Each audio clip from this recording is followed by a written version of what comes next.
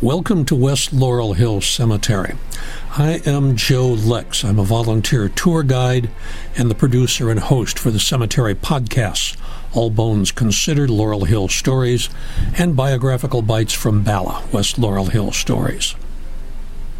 In a few minutes, I'm going to accompany you as you walk or ride through a very small part of the cemetery, from the Barmouth Station entrance off the Kinwood Trail to the Pencoed entrance at Writers Ferry Road.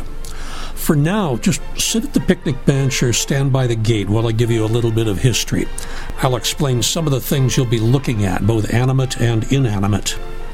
We're going to stick with some sites on the right side of the road for this tour. You can hear about the other side of the road in another audio that will take you from Pencoed back to Barmouth, although that probably will not be available until sometime in 2023. So before you start, let me tell you about this amazing place. West Laurel Hill Cemetery was founded in 1869 by John J. Smith, one of the same men who had initiated Laurel Hill Cemetery in Philadelphia in 1836. What started as 88 acres has become nearly 190 acres on this plateau that overlooks the Schuylkill River. There are nearly 100,000 people buried here. You'll find more than 270 private family mausoleums in styles ranging from Egyptian Revival to Art Deco. West Laurel Hill Cemetery is on the National Register of Historic Places. It is also a certified arboretum with a full-time arborist, and I will point out some of the trees and shrubbery we pass along the way. There are more than 4,000 plantings here. There is so much history. There's a former United States Supreme Court Associate Justice who ruled against plaintiff Dred Scott. You'll find Dave Garroway, the original host of the Today Show, Anna Jarvis, the mother of Mother's Day, soul singers Teddy Pendergrass and Billy Paul. You will find the founders of Comcast, Dietz and Watson, Sun Oil, and McNeil Pharmaceuticals. We have Bassett of ice cream fame and Fleer of bubblegum fame. We have both Strawbridge and Clothier. There are 2 members of the International Tennis Hall of Fame and 6 people who survived the sinking of the RMS Titanic. There's Cyrus Curtis of Curtis Publishing Company and the father and son sculptors Alexander Milne Calder, who did all the statues on City Hall, including Billy Penn way up on top, and Alexander Sterling Calder, who did the Swan Fountain on Logan Square. There's the Hatter, John B. Stetson, the father of baseball, Harry Wright, and brewers, lots and lots of brewers, for both Laurel Hill Cemetery and West Laurel Hill Cemetery. Now, to get your bearings, that big white building on the other side of the parking lot, that's the funeral home. The route we're going takes you up the right side of Barmouth Avenue. It's next to Cameo Gardens, which is in the center strip. Look for the occasional markers on the road. They are painted PB, and the white marble monoliths alongside the road to keep you on the correct path. Okay, let's start walking. Head toward that smooth, white, 3-foot-tall tombstone about 100 steps from the entrance. The section on your right is called Hanover. It is more contemporary than much of the cemetery and still has active burials. If you are passing through at a time when there appears to be a funeral service, please steer clear if possible and show respect. You are now in a ginkgo alley, in other words, ginkgo trees on both sides of the road. Ginkgo biloba, or the maidenhair tree, is a specimen native to China. It's been on the planet for about 170 million years. You will not see any traditional flowers on them. Ginkgos produce seeds instead. When crushed, the seeds give off a pungent odor, which has been compared to rancid butter or vomit. Ginkgos can grow to 100 feet high and 8 feet in diameter. If you're here in the fall, you will notice how they all turn yellow at about the same time. Okay, first stop is the white polished marker of eccentric semicircles for Susan Ellen Krupnick. There are probably a lot of painted rocks at its base, left by her friends, her children, and her grandchildren. Susan was a flower child. She was at Woodstock. She protested the Vietnam War. She met her husband at a park bench while they were at American University, and they stayed together for 49 years. She started her career as a nursery school teacher, but in 1984 became an entrepreneur of children's clothing with her South Street shop called Kamikaze Kids. It was the go-to place for punk children everywhere. She died of breast cancer at age 68. Practically next door is the black granite stone with ceramic photos of two couples. On the left is Dr. Louis Manley and his wife Wilhelmina, a registered nurse.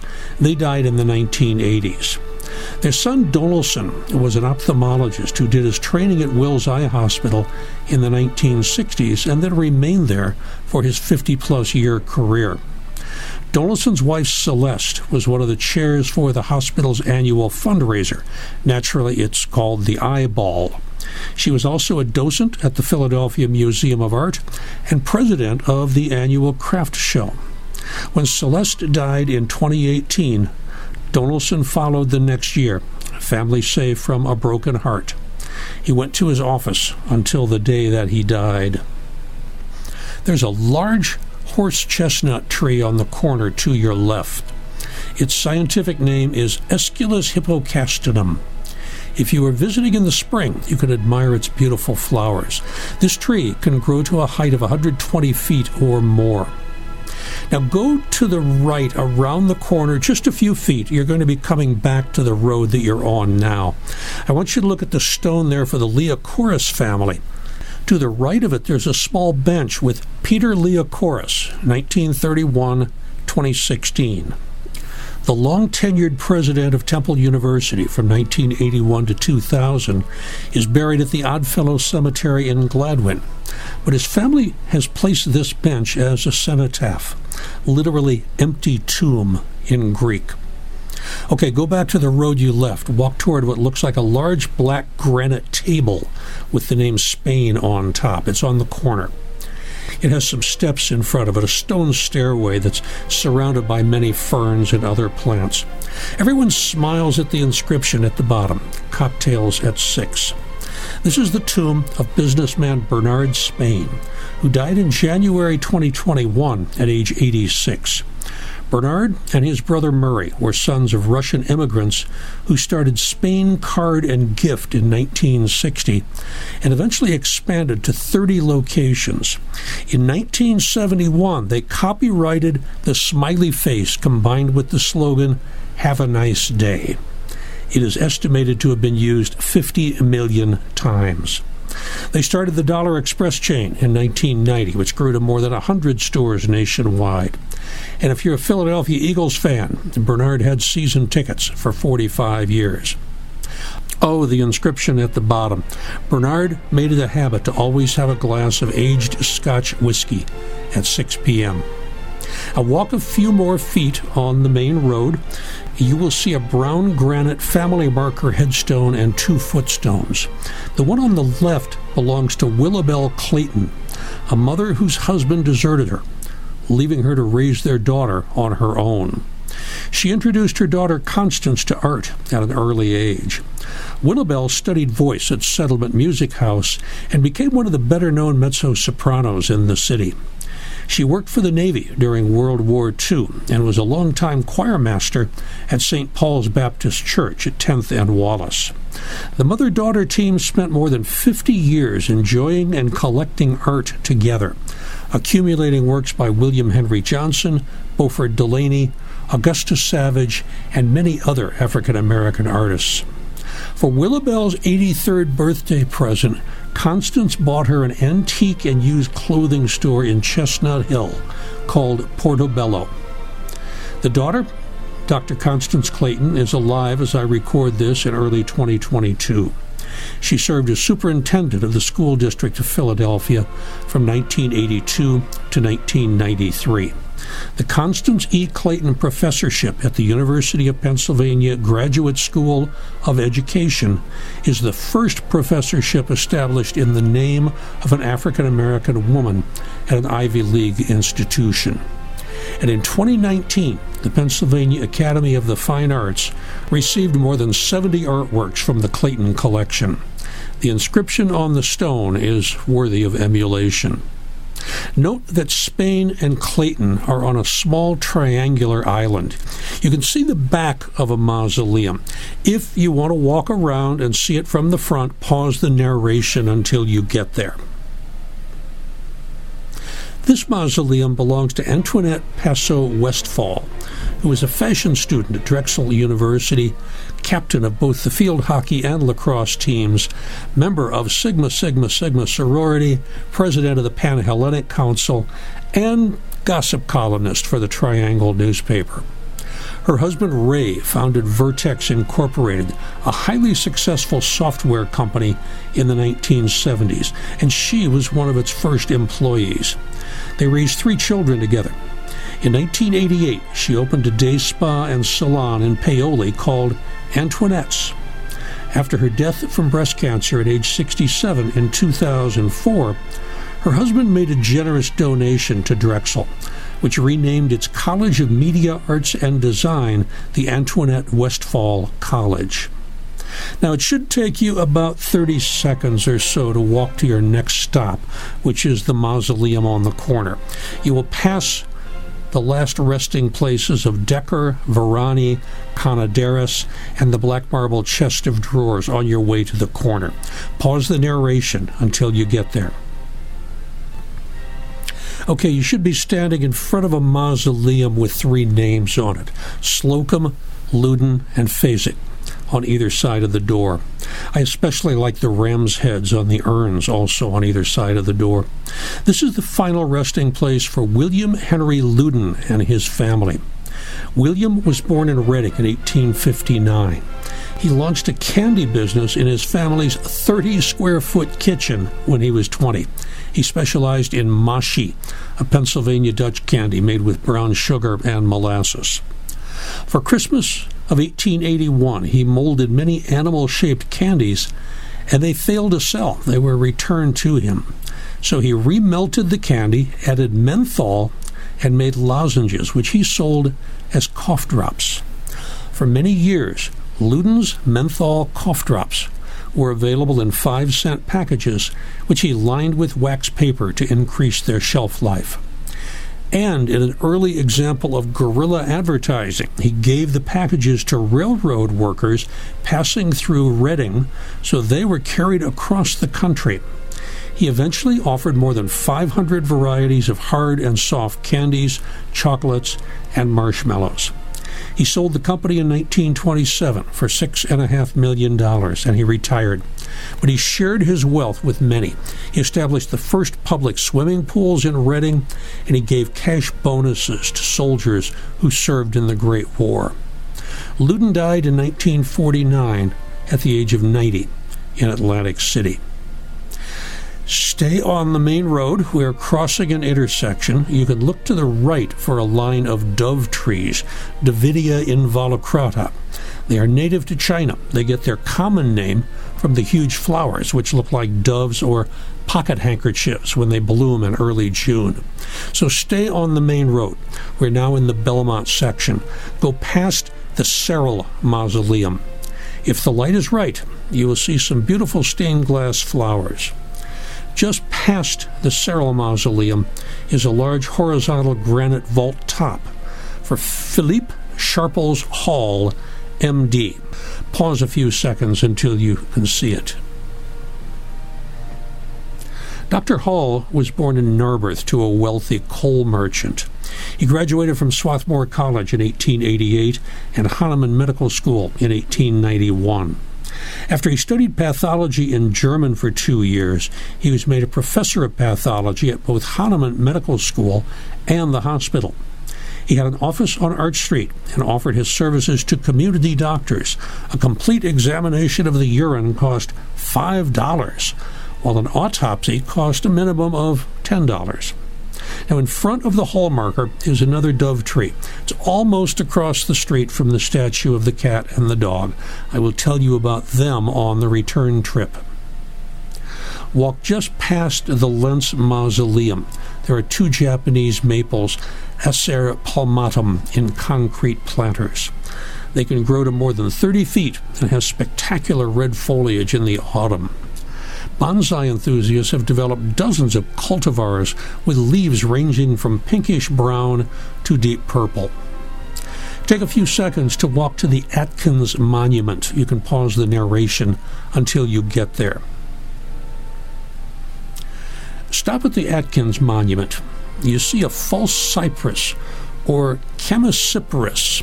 It's native to eastern Asia and the east and west coasts of the United States. In Japan, this tree is associated with Shinto shrines, some of which are actually made from their wood because of a pleasant odor. Go a little further down the road past the Bauer family to a mausoleum with the name Nathaniel K. Davidian on the transom over the door. Stop the tape and resume it when you're standing in front of the Davidian mausoleum. Nathaniel was a native of Kayseri, Turkey, although he was of Armenian descent.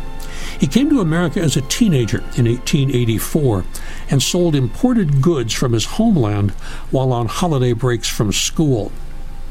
Nathaniel traveled through the Midwest selling rugs, including one which his advertisements claimed had belonged to the Shah of Persia and was brought out of his palace by a eunuch who served in the harem.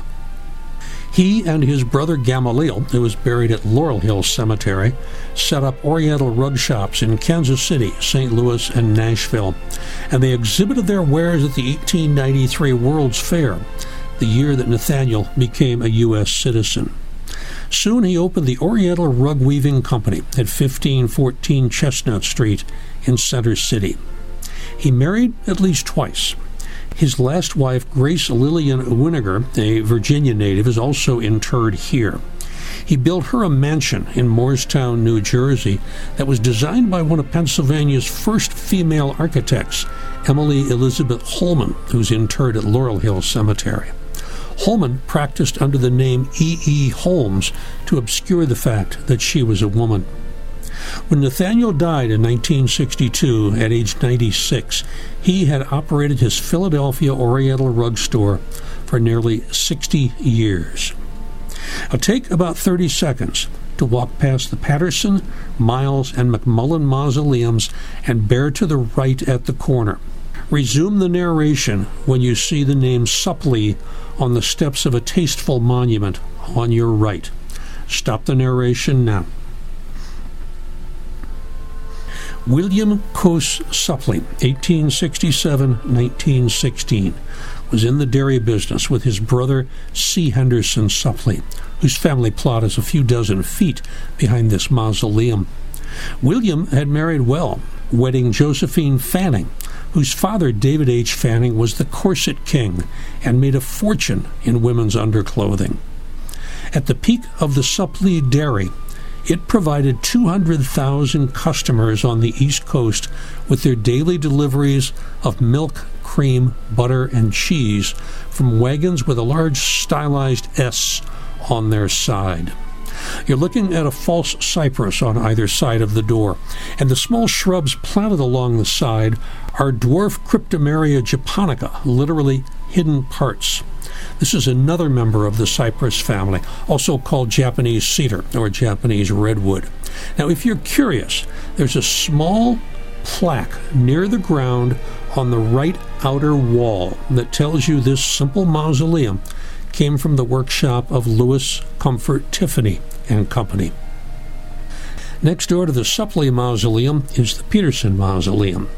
Arthur Davis Peterson, born in 1851, was the son of Henry Peterson, who edited the Saturday Evening Post for 20 years and is buried at Laurel Hill Cemetery. Arthur's uncle, Robert Evans Peterson, was married to author and astronomer Hannah Mary Bouvier and a partner of publisher George W. Childs, the man who co-founded Wayne, Pennsylvania. His cousin, Charles Jacob Peterson, was also in the magazine business, eventually being owner of Peterson's Magazine, which existed from 1842 to 1898. Now, all of them are interred at Laurel Hill Cemetery. Arthur was assistant editor at the Post when he was 20 years old. When the magazine exchanged hands, he joined the Navy and spent the next 25 years traveling the world and doing stateside duty. Late in his career, he was on the USS Monocacy with Admiral Dewey at Manila Bay. After his retirement from the Navy, Arthur wrote and published several volumes of poetry, including Sigurd and Andvari's Ring. When he died in 1932, he generously bequeathed $50,000 to the Charlotte Cushman Society and $20,000 to the Pennsylvania Academy of the Fine Arts. And he left 3 Packard automobiles to his chauffeur. Now, I know that your eye has been going back over your shoulder, your right shoulder, to that impressive Gothic structure on the island. It belongs to the Hera family. Go ahead and walk over there.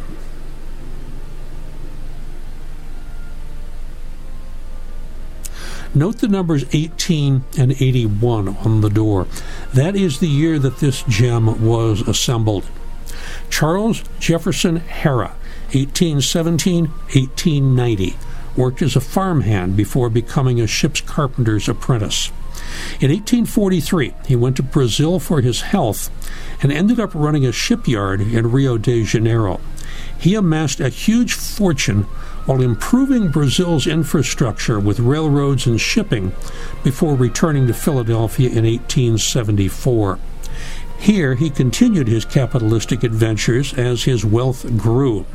His son, Bernardo de Souza Franco Hera, 1859 to 1883, went to Penn and excelled in athletics. He finished 4th in pole vaulting in the 1878 National Championships. He eventually became a lawyer, but he died at age 24. The daughter, Georgiana, was married to Arthur Davis Peterson, whose mausoleum we just visited. Now, this impressive Gothic structure may be from a catalog, as there is one just like it in Atlanta, Georgia, and 3 more in Metairie Cemetery, New Orleans. The door is closed, but if you could peek in, you would see a mosaic tile floor, magnificent marble statues of Anna Margaret Real Hera, the family matriarch, and the patriarch Charles Hera, and stained glass. The large trees on either side of the mausoleum are columnar European beeches, Fagus sylvatica, which can grow to 150 feet and live to be 150 years or more. After visiting the Heras, look over your right shoulder and walk to the island where there's a stone for the Holton family. John S.W. Holton was born in the middle of the Civil War. He was a pioneer in organizing the Pennsylvania Commission of Navigation and a militant leader in developing the Port of Philadelphia, and largely responsible for the creation of the Department of Wharves, Docks, and Ferries. He served as president of the Philadelphia Maritime Exchange from 1903 to 1934. He was also president of the Sterling Coal Company from 1907 until his death in 1946. In 1991, 45 years after his death and the death of all relatives named in his will, an estate of $145,000 was divided among 13 very surprised but grateful Philadelphia nonprofit organizations, including the Philadelphia Orchestra and the Fox Chase Cancer Center. Now go down those few steps, finish crossing the road, bear to the right just a bit to the Strohmeyer Mausoleum. We're in the Everglades section now. Julius Strohmeyer made his fortune by selling various syrups and molasses. His grape concentrate, used by soda fountains around the country, was especially popular. He collapsed and died in the lobby of the Bellevue Stratford Hotel one afternoon in 1920. To his left, next door to Strohmeyer, is the Art Deco mausoleum of Avery Draper Harrington, who was from Delaware. He went to law school at Penn and entered the bar in 1884. He served more than 25 years on the Philadelphia Board of Education, and there's a school named for him at 53rd and Baltimore in West Philadelphia. Stop and take a look at the floral and cross designs on the door and how the door frame is carved to look like classic Greek columns. Look inside, and if the light is right, you can admire the bust of a beautiful young woman. Go ahead and stop the narration here and resume when you're ready to move on. Okay, keep walking to your left and turn the corner, and you're staying to the right. You should be back on the main road. Take a quick look at the Daniels Mausoleum with its frosted glass doors and large urns with concrete flames, and the Eels Mausoleum with its yucca plants in the urns.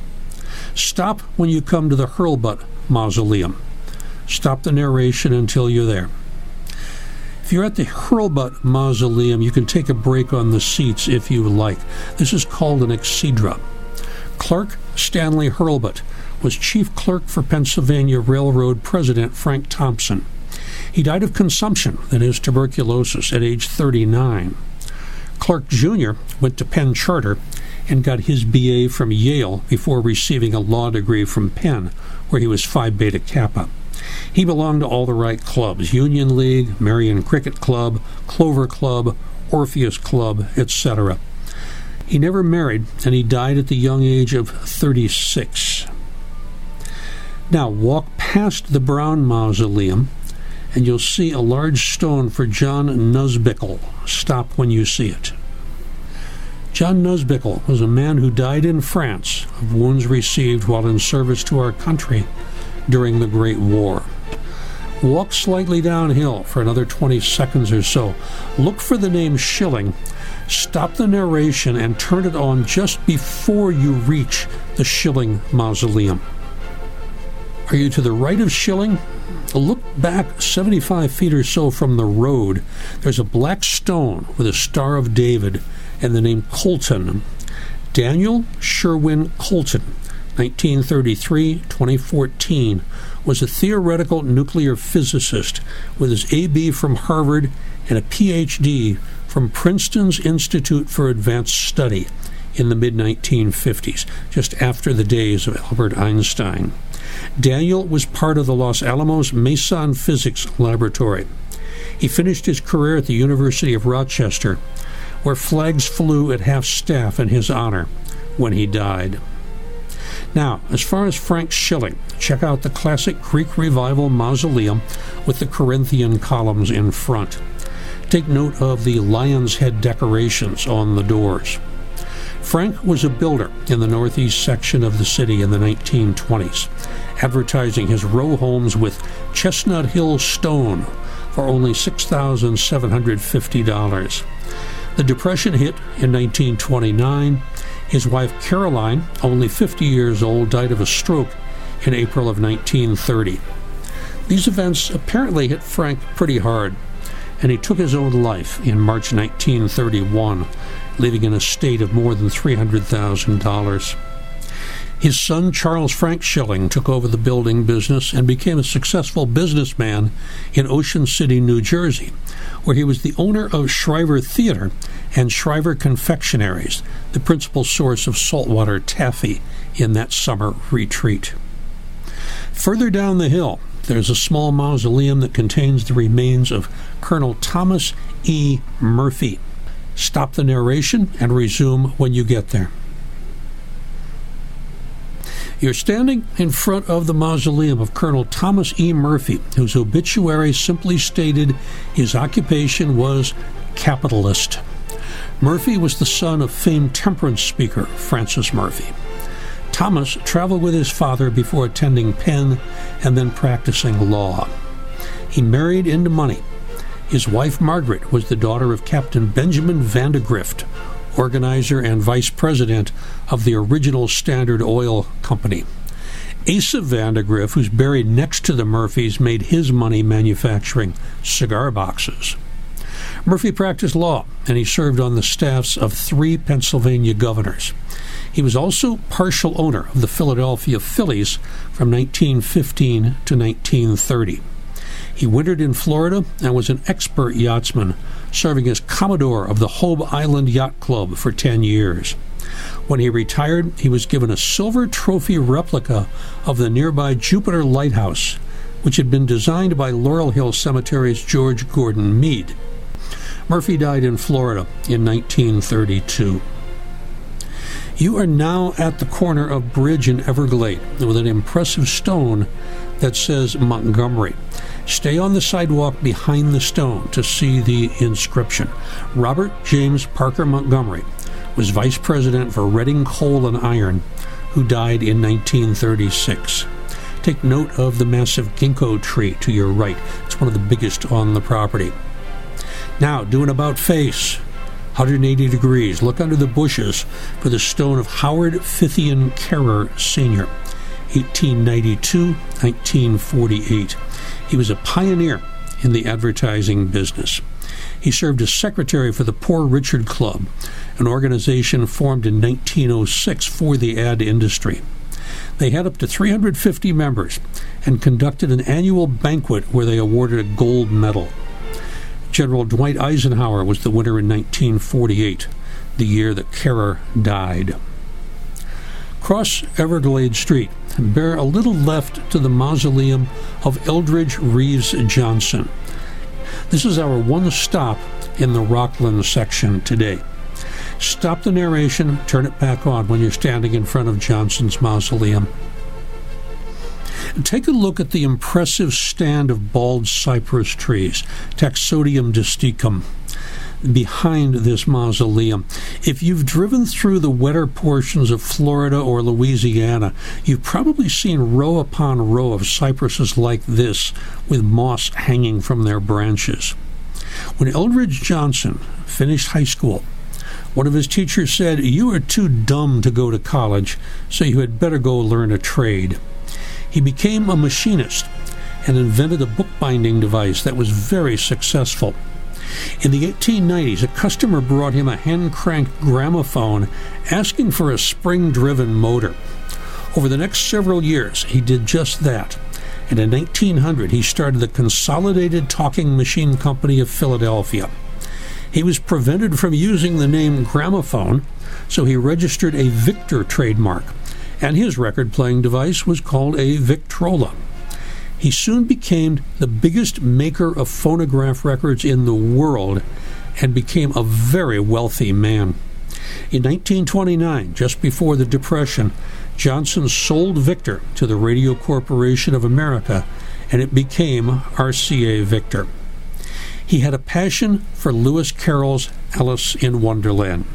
In 1928, bookseller A.S.W. Rosenbach obtained the original manuscript at auction for $75,000. Johnson immediately purchased it from him and kept this priceless artifact on display in his yacht. After Johnson's death in 1945, Rosenbach bought it back, and he gave it to the Library of Congress to present to the British Museum. Johnson also donated his house in Marion Station, and the land was used to build the Marion Tribute House. Cross another street to your left. This time it's Philadelphia Avenue. You should be facing the Sauter Mausoleum. It has two beautiful star magnolias, Magnolia stellata, in front. They tend to flower in early spring. If you miss them, come back in June for the spectacular rhododendrons. William Frederick Sauter, who died in 1934, was in the iron and steel business. We are in the Philadelphia section now.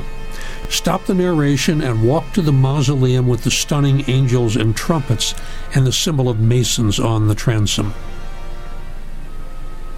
You should be standing in front of a couple of Art Nouveau angels playing trumpets.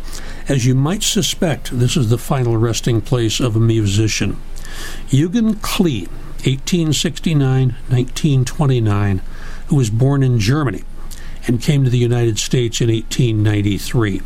He was a brilliant choir director who carried on the German tradition of Sängerfests. His choral groups won many competitions during his years as conductor, and even the phrase on the stained glass tells of his love for the human voice.